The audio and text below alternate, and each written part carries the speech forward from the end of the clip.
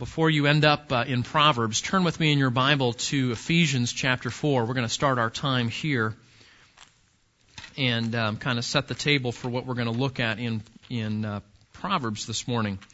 Appreciate those that filled in my absence, Rusty and Don. We're so Terry and I often look at each other and just so thankful to the Lord for the gifted teachers we have in our church that teach well, and Terry and I are always encouraged. We know when we're gone that you all will be cared for well and served well in the teaching. So thank you for those that filled in. Look with me at Ephesians chapter 4, and let me come at this text in Proverbs by looking at this background that we see in Ephesians chapter 4. We've talked about this verse a lot. This is one of those verses that really explains and gives us insight as to the nature and work of the church. Ephesians chapter 4, verse 11. Are you there? Okay. And he gave some as apostles, and some as prophets, and some as evangelists, and some as pastors and teachers, for the equipping of the saints for the work of service, to the building up of the body of Christ, until we all attain to the unity of faith and of the knowledge of the Son of God, to a mature man, to the measure of the stature which belongs to the fullness of Christ. As a result, we are no longer to be children tossed here and there by waves and carried about by every wind of doctrine, by the trickery of men, by craftiness and deceitful scheming. But speaking the truth in love, we are to grow up in all aspects into Him who is the head, even Christ. This is an anchor text for our church in particular and for churches in general, because it teaches for us a schematic or a paradigm for how the church is to function. The leaders equip believers do the work of the ministry, and so we see that pattern there. We also notice, if you look back at the text there, really the two goals of this ministry. What's supposed to happen in the local church? And that is really twofold. We're supposed to grow in maturity of Christ and also in unity around Christ. So the two goals of the church, unity and maturity. Leaders equip believers minister to one another to spiritual maturity and to unity in the body. Now, with that in mind, look at verse 14. As a result, we are no longer to be children tossed here and there by waves, carried about by every wind of doctrine, by the trickery of men, by craftiness in deceitful scheming. Now, I love babies. And by God's grace, we had 3 of them. Okay, and some of you had some too. And children. We love children. By God's grace, we have 3 of them, and you have some of them. You have grandchildren, even some of you. But there would be a major problem if those children remained babies and children their whole life. Right? Because we hold them when they're first born, we watch them grow. We're in the season where it seems like every about month we're going back to the store to buy shoes because, the said child has outgrown them. Are you there, Mr. Gifford? Okay. So anyway, and that's what they're supposed to do. Babies are supposed to grow up. Okay. And, Dr. Steinman back there, they have these growth charts, right? To make sure we're tracking on the growth chart. The child is developing, in that normal way, that they do in the medical profession. And what this text is saying is, spiritually, there's an equivalent to that. That God's will for the life of Christians is that they not remain babies or children forever. That they grow up to maturity. That they move on to spiritual adulthood. And actually, there's a problem, just like in the physical world, there's a problem when Christians remain spiritually immature. That's a bad thing. And the text tells us why that's a bad thing. Look back at verse 14 and tell me, why is that a bad thing?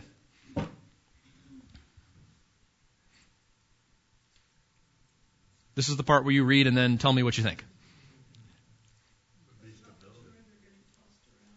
Okay, Dwayne says stability. They lack stability. Cece, what'd you say? Yeah. Yeah. They're easy targets. They're deceived. They're tossed around, as it says here, by every wind of doctrine, or carried about by every wind of doctrine, by trickery. A child is very easy to deceive, right? And we don't fault them for that. They're kids. That's what kids do. And then when you grow into maturity, you say, okay, I kind of understand things a little better. If I tried to explain, doing my taxes to my 7-year-old, He wouldn't get it, right? He would not understand that. And so children are an easy target for deception, for trickery, for craftiness, to deceit. And in spiritually speaking, that is true also. That people who remain spiritually immature are easy targets for spiritual attack. Okay? And that's why this is so important. We live in a culture of churches that are filled with spiritual babies that are middle-aged and older. And that is why there is so many problems in the church in terms of false doctrine and false Christian practice and people going after all sorts of things where they say, hey, this is the latest, greatest thing. The example that pops into my mind as I was thinking about this was a very, very popular devotional book. If I told you the name, I'll tell you the name. I'll just tell you. It's called Jesus Calling. How many heard of Jesus Calling? Okay, it is on the front shelf of almost every Christian bookstore that I've ever walked into. Okay? Popular bestseller. Here's what the author said. I was walking in the woods one day, and I felt the presence of Jesus. Walking in the woods. And I sat with my Bible open one day, reading my Bible, and I thought, there's got to be something more to my spiritual life than just reading my Bible. So what if I prayed to God, and then I just sat and listened for an answer? And then I wrote down what I thought Jesus was telling me in the answer. So she did. She started filling up a journal with what she thought was Jesus talking to her in the quietness of her time with the Lord. Okay, now just to be clear, she's not reading her Bible, doing a Bible study. She's not, studying some point of theology. She's just listening in the quiet of her house. And the book called Jesus Calling is what she wrote. And she thinks that in the quietness of those moments, the thoughts that came into her head, hang on, were really Jesus talking to her. And so she wrote those things down and is selling it. It's one of the most popular devotionals today. Now, as a pastor, I scratch my head and I say, that's no different than reading the Book of Mormon. It's no different than reading the Book of Mormon. It's no different than reading Science and Health, a Key to the Scriptures. It's an extra biblical, meaning a in addition to the Bible document that claims to come from God Himself. Now, I know a lot of people that have bought this book, read this book, enjoy this book, have benefited from it. And again, I go, these aren't people that believe that we should be adding books to our Bible. They don't believe that. But somehow they read that devotional and they totally miss the premise. So read the introduction of the book. If you don't think I'm telling the truth, read the introduction of the book. That's what she says. And it's no different than someone saying, hey, I've got some extra books I want to add after the book of Revelation in your Bible. Okay? Now here's the question. Why does that go on? How can a Christian publisher publish that? But you'd think that they have some sort of basic doctrinal commitment, right? That I don't think they publish the Book of Mormon, as far as I know. And I'm not picking on the Mormons. I'm just saying they're anybody adding to the Bible. Why is that? Because we live in an evangelical culture of spiritual babies. That's why. And they say, wow, this is great. This has really made my walk with Jesus more personal. Because you read the book, it's like first person. Jesus is talking to you like first person. It's interesting as you read, I don't know, I won't ask for a show of hands. I don't want to make anybody feel embarrassed. But I've read the book. And the Jesus in Jesus Calling does not sound like the Jesus in the Gospels. He sounds like Sarah Young, the author. Shocking, right? Okay? So why is that? It's because we live in a culture of spiritual... That's why we need to grow up. That's why we need to press on to maturity. That's why you should not be content whether you're a brand new believer or whether you've been a Christian for a long time. That's why you should not be content saying, I'm happy where I'm at. Because the moment you stop growing, you become an easy target for deception, for false doctrine, for making decisions. You ever watch how people make decisions? Christians make decisions. And like Jesus calling, they equate some sort of mystical voice in their head with the voice of Jesus, and then they make these life-changing decisions. Guys, that's dangerous. That is so dangerous. I mean, if you're a Christian, the vehicle by which God ministers to us and communicates to us is the Scriptures. And that alone is the sufficient Word of God, able to bring the mind of God, the will of God on that's where we need to be going to make our decisions. Not some mystical communication with what we think is Jesus or the Holy Spirit or whoever.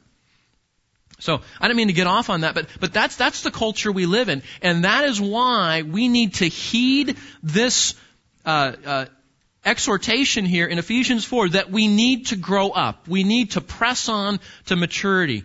And the book that is in your Bible that is designed to help you to grow up, spiritually speaking, grow up to maturity, is the book of Proverbs. And that's why we're studying it, because we need the wisdom and maturity and knowledge that this book brings. So now with that said, you can turn back in your Bible to Proverbs chapter 2. And we want to continue our study here of the book of Proverbs.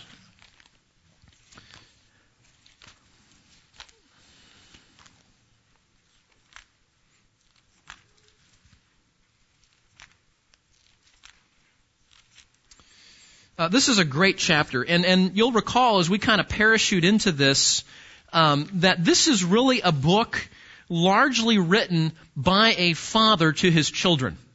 Now, right out of the gate, that should tell us something, right? If we're talking about young people, guess what? Children who are young, and then we're hoping that they're growing physically, but what we also want to see them grow spiritually as they grow up. And that's why this book is here. This is a book designed for parents primarily to say, hey, not only as your children grow up physically, that's a good thing, but you need to be ministering to them so that they grow up spiritually as well. And we said this at the beginning of our study several weeks ago. Children do not automatically grow up to be all that God wants them to be, spiritually speaking. They do not automatically do that. God designed our bodies so that our bodies, for the most part, grow up into maturity on their own. Things like nutrition and whatnot are obviously needed. But what I'm saying is there are no intentional interventions that need to happen beyond that for a young child to grow into adulthood, unless there's something medically wrong with them, okay? But spiritually speaking, that's not true. Children do not automatically grow up spiritually without the intervention of spiritual ministry in their life. That is needed. And as a parent, that's mainly what we're called to do, is to invest in the spiritual maturity and spiritual well-being of our children. So this is a call, this is a reminder to parents everywhere. And I know you may, I'm too late, Keith, I got grandkids now. Well, guess what? Welcome to the ministry of grandparenting, okay? Because this does not stop when your children leave the home. You say, we never had the privilege of having children. Well, great. There are short people all around this place in the church, okay? There are children here. There's children in Awana. There are children in your neighborhood, children in your community. And we, if you're as a Christian person, that is part of our ministry. As we see here in the book of Proverbs, parents have the primary role, but there are grandparents, there's the church, who come alongside to help parents in that endeavor. So I want to talk to you today about 4 keys to spiritual wisdom that will help us to grow in maturity so that we don't remain spiritual babies, we don't remain spiritually immature, and thus stay easy targets for the enemy. Okay, so let's look at the first key in our topic here. The title of the message today is The Pursuit of Wisdom. And we may get through the whole thing. We may have to stop halfway through, and we'll pick it up next week, okay? So the pursuit of wisdom. The pursuit of wisdom. We're going to talk about 4 keys to grow in spiritual wisdom today, okay? So here's the first key. We need to seek wisdom by intentionally and diligently looking for it, okay? Seek wisdom by intentionally and intelligently. Let me try that again. We're going to seek wisdom by intentionally and diligently looking for it. We see that in the first 4 verses. You can think of this as the desire for wisdom, the pursuit of wisdom, okay? Look at verse 1 with me. My son, If you will receive my words and treasure my commandments within you, make your ear attentive to wisdom, incline your heart to understanding. For if you cry for discernment, if you lift your voice for understanding, if you seek her as silver, and if you search for her as for hidden treasures. We're going to stop mid-sentence right there, okay? We see here the seeking of wisdom by intentionality and by diligence. And that's what I want you to see here. Now notice this chapter starts off the way that chapter 1 starts off, my son. Now that gives us the context of this chapter right away. This is a parent. This is a parental conversation. In inspiring this book, what the Holy Spirit is allowing us to do is to look over the shoulder of a conversation between a parent and children.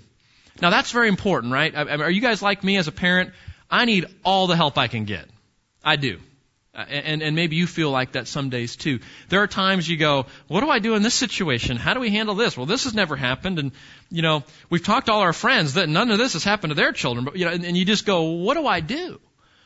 And that's the blessing of this book is we get to eavesdrop, spiritually speaking, on a parenting conversation. And so if you're a parent, this is really intended for us. Now, if you're a young person, we got our teenagers in here, our junior high, our high school students, this book, I've told you before, this book is for you.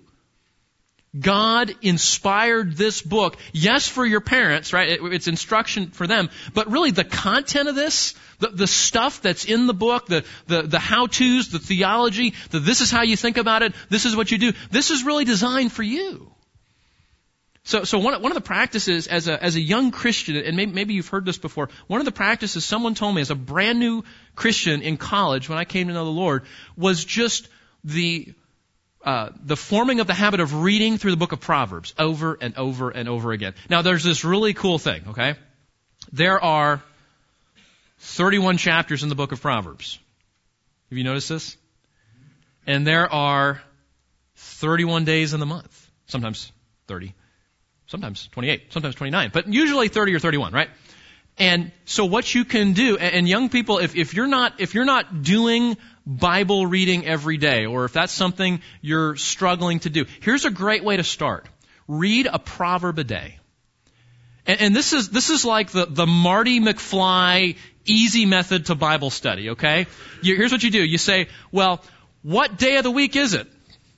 Oh, it's the 11th. Great. Okay, so you open up to Proverbs chapter 11, and there you go. You don't have to have a Bible reading plan. You don't have to have a Bible reading app. You just have to know the day of the month. And there you go. Okay? So this is a great scripture to get into because the content is really designed for our young people. Now notice, what do we see in this text? He says, if you will receive my words, meaning of wisdom, if you will treasure or store up, this is verse 1 there, my commandments within you. And I want to stop right there and show you this. I don't know if you can even see this back here because it's kind of small. I was telling Greg this morning, this is such a wonderful book to get into, and I appreciate that I get the chance to teach it here because, and I never thought I would say this, it's poetry. It's Hebrew poetry. I mean, this is like 3,000-year-old poetry, and it's awesome. Now, I'm a former recovering engineer, so to say that anything literature related is awesome really reflects God's kindness and growth in my life, I think, because I couldn't stand poetry in school and literature and all that until I recognized that God inspires poetry. Right? Part of the communication that he has is in poetic.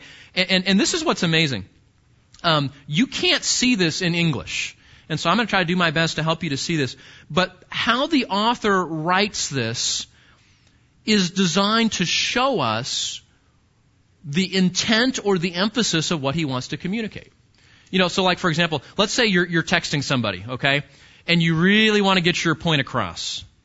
You really want to emphasize a certain part of it. What could you do? You could use all capital letters, right? Or you could use emojis, right? You could do it. Some of you have no idea what I'm talking about, okay? Ask your grandchildren if you don't know what I'm talking about. These ways of emphasizing communication. Well, in the book of Proverbs, the way the author emphasizes what he's trying to say, the way he tries to say, hey, this is the point, this is the focus of what I'm trying to get you to see, is he rearranges the word order. Now, if we did that in English, that would totally kill us, right? Because English is very dependent on word order. You know, if I say the boy hit the ball, or if I said the ball hit the boy, those are two totally different thoughts depending on the word order, right? Well, in Hebrew, you can play around with things. This is the word order in Hebrew. If you will accept my words and my commandments, you store up within you. It's similar, but he changes it a little bit. And what he does is he puts my words and my commandments in the middle of the sentence. Okay? And you know this because Dr. Gibson preached on this last week. This is a structure. It's like it creates, if you visualize it, it creates an arrowhead. Okay? What it does by rearranging the word order, it brings focus to this center element. It's a way of emphasizing the point of what I'm trying to say in verse 1 is to focus on my words and my commandments. So if you were to actually hear this conversation, if you could hear Solomon reaching out to his children, he'd be saying, my son, if you will treasure up my words, if you will pay attention to my commandments, the emphasis is on the content of what he's going to give to them. Okay? And he's going to do another one here in a minute. I've got over on the other side of the board. That's called a chiastic structure for those of you that are Bible scholars here. And you'll see this all throughout the book of Proverbs. And again, it's fun and it's fancy, but it serves a very important purpose. And that is, it shows us what Solomon is emphasizing with his children. Now, parents, let me ask you this. There are all sorts of things we can talk to our kids about, right? All sorts of things. You know, we can talk about sports. Big game tonight, right? Big game tonight. We can talk about their friends. We can talk about table manners. We can talk about grades, right? Well, there are all sorts of things. As a parent, what do we emphasize? Our most overt, intentional conversations with our children. What is Solomon teaching us simply by rearranging the word order here? What is he focusing on? He's saying, Mom and Dad, let me help you with this. The thing that, the subject that should resonate the most with our children, the times when our children know Mom and Dad are being real serious about this, is not the Cowboy game. I hate to tell you that. It's not the Cowboy game. It is the Word of God. It is the commandments of the Lord. And that's the big idea of what he's doing here. That should be the focus of our emphasis and our time with our kids. All those other things are important, but not as important as that. Okay? Look back at the text. If you will cause your ear to listen attentively to wisdom, if you will incline your heart. You see that word, incline? I love that word. It means to steer. Can you get the picture? He says, son, as you're walking through life, you've got to steer your heart in the direction of godliness. Right? You're going to be going down the road. Your friends are going this way. Your peers are going that way. Guys on the sports team, your friends at school. And you have to take control of the steering wheel of your heart and steer your life toward the precepts of God, toward the commandments of God. That's the word picture. And by the way,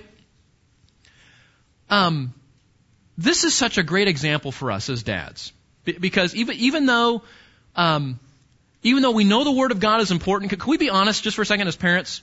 Sometimes we make the Word of God, the teaching the Word of God to our kids, boring. We do. Let's open our Bibles tonight, kids, and look at our verse of the day. Okay, I'm kind of tired, and they're distracted, right? And do you notice? Watch how Solomon is doing it. He says, son, you've got to grab the steering wheel of your heart and steer your life toward godliness. It will not go that direction on its own. It will not. You've got to grab onto it. Isn't that a great example for parents? The word pictures we employ, the metaphors, the excitement, the emphasis, the helping them to think about these things. We do not want to be boring teachers of the Word of God. We're talking about the most interesting person, the Lord Himself, and the most important message in the universe, the Scriptures. That should show up in how we teach the Word of God. Okay? So steer your heart. He says, if you call out, if you cry out for discernment, if you lift your voice for understanding. Now notice, have you noticed in this little section, these 4 verses here, all the different words? Just look back there. There's wisdom, discernment, understanding, precepts. There are 8 different words here that are all synonyms for wisdom. Some of them have different shades of meaning, but when they're being used in poetry, they're just synonyms. It's like Solomon is surrounding his children with all these different words. Wisdom, wisdom, wisdom, wisdom. He wants his children to walk away saying, wisdom is what you need. Wisdom is what's called for. Now notice here, look back at the text. If you seek her like seeking silver, something precious, something expensive. The way I translate this into my home is I say, you know what? God's wisdom is more important, is more valuable than having the Batmobile. It is. God's wisdom is more valuable than that Lego set. You know, this is a great time of year to do this, right? Because, you know, your kids have lists. Your grandkids have lists. How many of you have gotten lists from kids, grandkids? Okay. Come on, be honest. Be honest. Okay. Amazon makes this really great because you just make an Amazon list, right? And then you send it off and it's awesome, okay? And what would our kids, this is so important. Our kids put value on what? Things, the stuff they want, right? It may be sports equipment. It might be, a Jason Witten signed autograph. That's cool, right? It might be Legos. It might be the Batmobile. It might be that new car they're saving up for. Whatever it is. Our kids, pay attention. Our kids are always assigning value to things. That's what kids do. They're assigning value, and then they say, that's what I want. Because we pursue the things that we think are valuable. And what Solomon is saying, son, I want you to think about this for a minute. There is something more valuable than a Batmobile. There's something more valuable than that car you're saving for. There's something more valuable than getting that autograph or getting whatever that is on Amazon that you're asking for. And that is the precepts and wisdom of the Word of God. And son, here's the best part. Here's the best part. You can ask God, and He'll give it to you. You don't have to save up for it. You have to pursue it. You have to desire it. You have to want it. You have to go after it. That's the point of this. Seek wisdom by intentionally and diligently looking for it. What this is saying is that wisdom is valuable. It's expensive. Notice back in the text. If you search for her as hidden wisdom, right? Search emphasizes the causing of the action. Like you're searching for a treasure. You're searching for a valuable. You've lost your keys, right? You've lost your phone. I had someone tell me that I lost my phone. Now, if you misplace your phone, is that a big deal? Not if you have a flip phone, right? But if you're a 21st century person and you have some sort of smartphone that may be expensive or it may not be that it's so expensive, it's that it has your life on it, right? It has pictures, it has music, it has email, it has reminders, it has apps, and unless you remember to back those up all the time, if you lose your phone, you lose part of your life, right? And he says, son, you need to go after wisdom like a lost valuable. Like something that brings your life to a halt until you find it again. That's what he's saying. These verses indicate that wisdom is something that must be intentionally and diligently sought after. You have to want it bad and be willing to work for it. That's what he's saying. Now notice on your notes there, notice the words. If you will receive, treasure, listen, incline, cry out, lift up your voice, seek, and search. What are those, by the way? What are those? They're verbs, and specifically they are action verbs. Okay, are you with me on this? You do not automatically become a wise person. You have to make it the pursuit of your life. And you have to work hard. You have to strive. We think of Paul's metaphors when we read this, right? He compares the Christian life to a race that you fight. I mean, how do you get to play in the National Football League, right?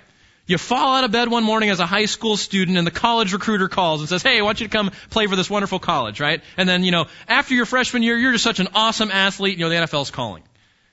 No, those guys work, and football is their life, right? And then, even then, only a very, very, very, very, very small percentage ever actually get there. And that's the comparison here. The Christian life is like an athletic context. It's like a boxing match. It's like a race. Paul says, discipline yourself for the purpose of godliness. This is not sitting on the couch. This is not something that just automatically happens to you. It's something you have to fight for. And the language there. Now again, think about young people. Is that what young people do? Maybe for sports. Maybe for their stuff. Maybe for their friends. But do young people naturally do that for spiritual wisdom? Not usually. Which means as mom and dad, grandma and grandpa, coming alongside and helping parents as Grace Bible Church, we have to train our children to see the value of the Word of God and the things of God. Because listen, you will not pursue something you do not think is valuable. We talked about this a couple years ago. Joy to the world, the Lord is come. Let earth receive her King, right? Let every heart prepare him room, and heaven and nature sing. And Christmas comes, and what do people do? They yawn. Why do most people in the world not stand up with the angelic host and sing joy to the world, the Lord is come? Why are we not standing up with the angels as they announce the arrival of the Savior of the world to the shepherds? Why do we not join their chorus? Answer, because most of the world does not value the person of Jesus. That's why. There will be no praise and no pursuit if there's no value ascribed to Him. And so as we think about Christmas, as we think about parenting, this is a big part of this. We have to help our children see the value of the things of God and the value of the Word of God. We understand, of course, that there's a training that is involved in that, but what do our children really need for that to take root? What do they need? They need conversion. They need the Holy Spirit.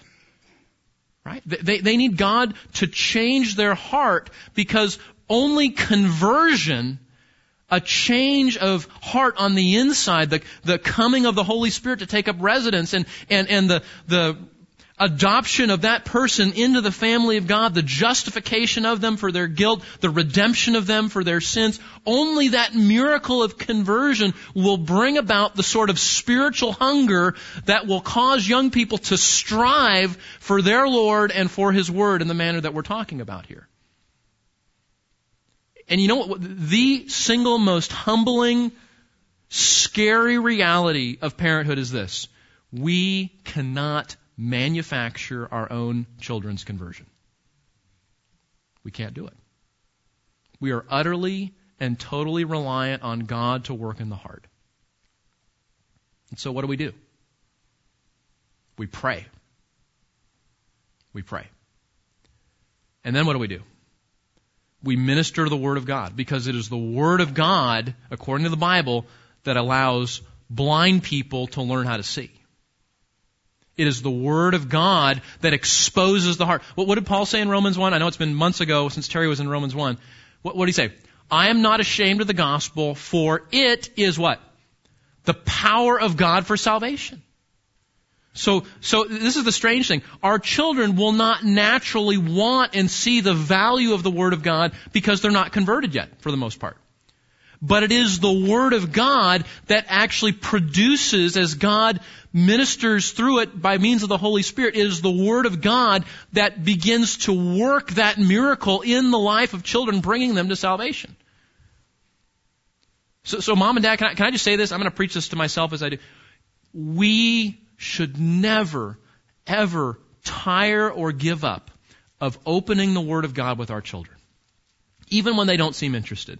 Even when we wish that they cared more about it and that they wanted it like we do and they valued it like we do. And if you're like me, you have those nights where you go, oh, why don't they see it? Why is Batman more important?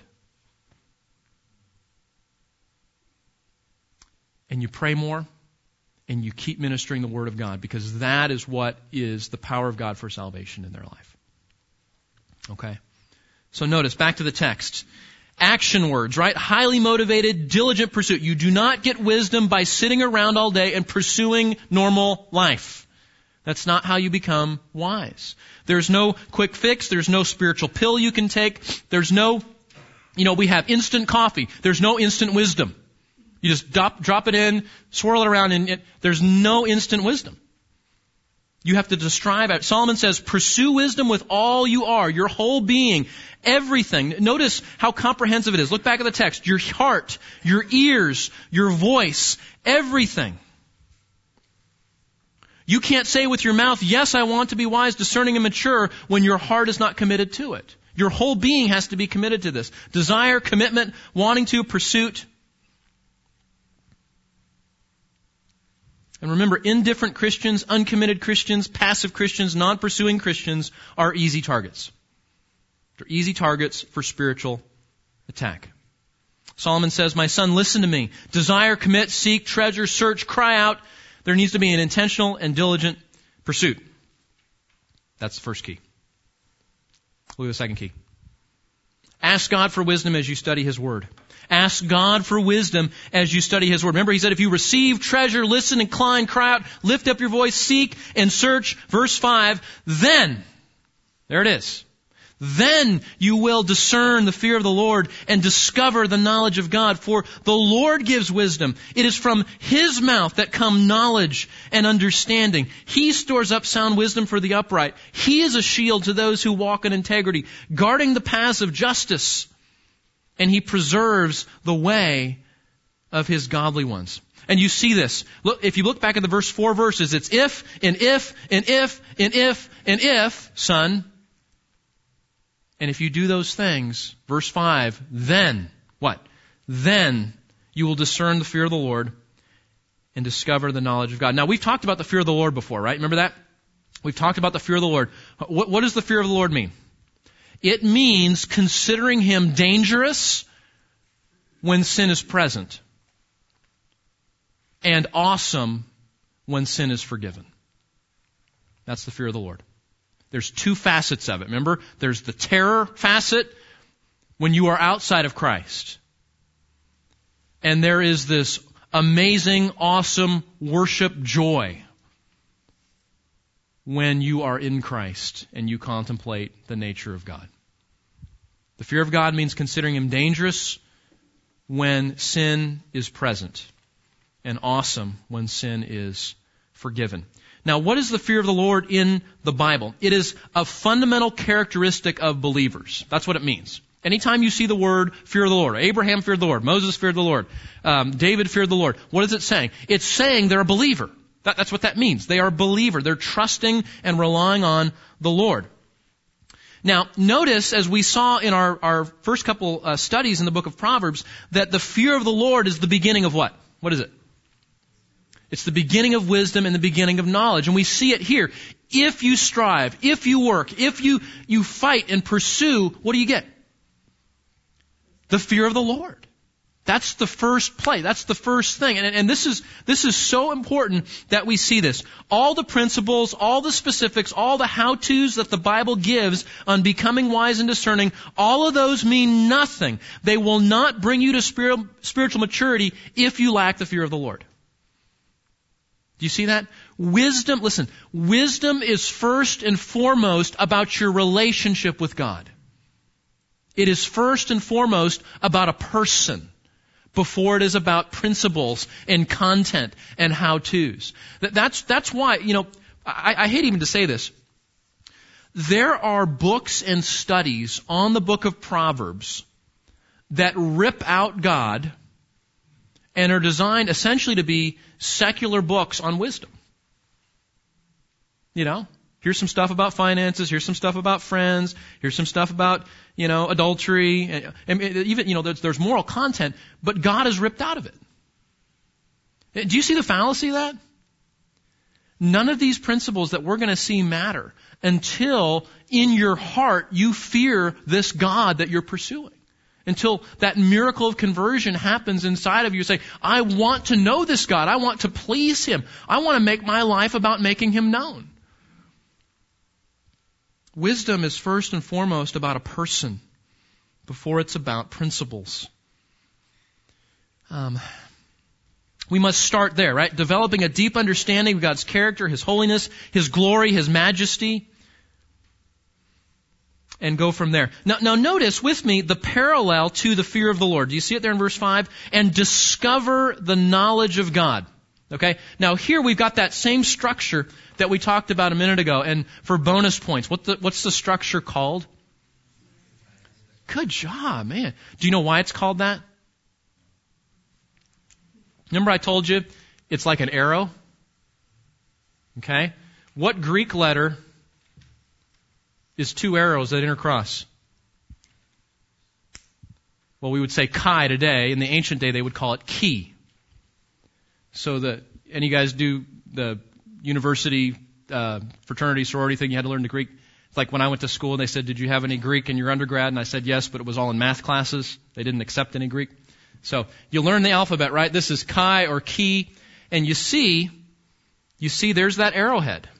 And there it is right there. So that's why they call it a chiastic or a chiastic structure. It's named after the Greek letter chi or ki. Okay, so that's what's going on here. We see here. Then you will understand the fear of the Lord. Now watch the change. And the knowledge of God you will find. So where's the emphasis? The emphasis is on the fear of the Lord and the knowledge of God. The center of the structure is the point. And again, as a preacher, I was telling Greg this morning, I love studying poetry like this and teaching it. You know why? Because I don't have to guess where to pound the pulpit. Because when you look at it in Hebrew, God tells you what to emphasize. And He says, that's the point right there.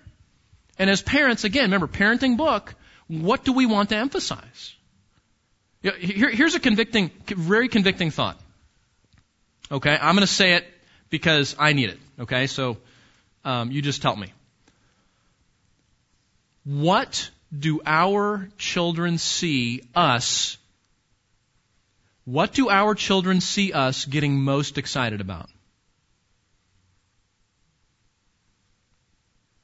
Right? That's convicting, isn't it? Because there's all sorts of things I get excited about. And what Solomon is saying is what ought to excite the parent the most.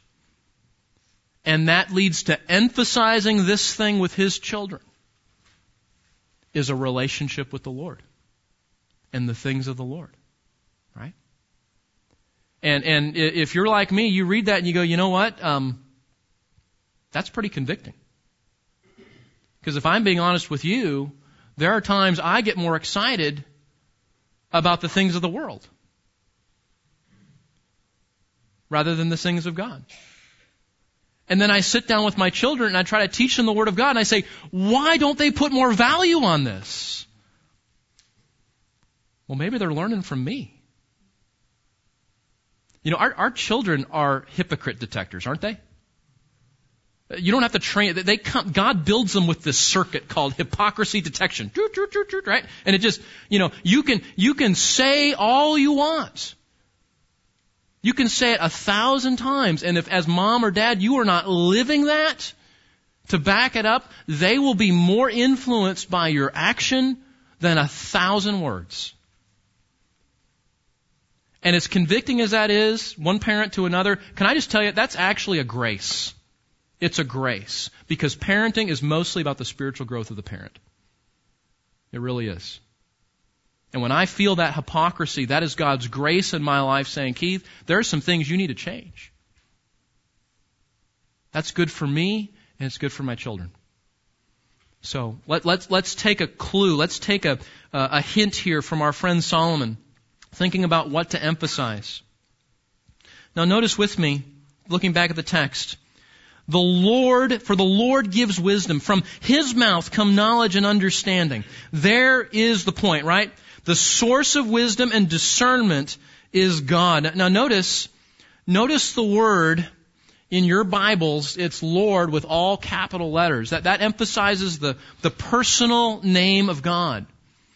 It's not just some abstract deity giving us principles. What He's saying is, and this is important, the use of the personal name of God emphasizes that wisdom must be a part of a personal relationship with God.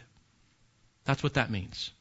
You cannot become a wise person without a personal relationship with this God. Because He does not dispense wisdom abstractly. He dispenses it personally as you get to know Him and as you walk with Him. You know, it's true that in an age of worldly wisdom, there's a sense of prudence or having good judgment, that comes with age and experience, right? That's what we do, right? You get wise by having age and experience behind you. But will you notice with me, that's not always true when it comes to biblical wisdom and discernment? Do you see that here? Why is that not always true? Because you may have a person that's old enough to be your parent or even your grandparent, but they have not pursued the things of the Lord their life.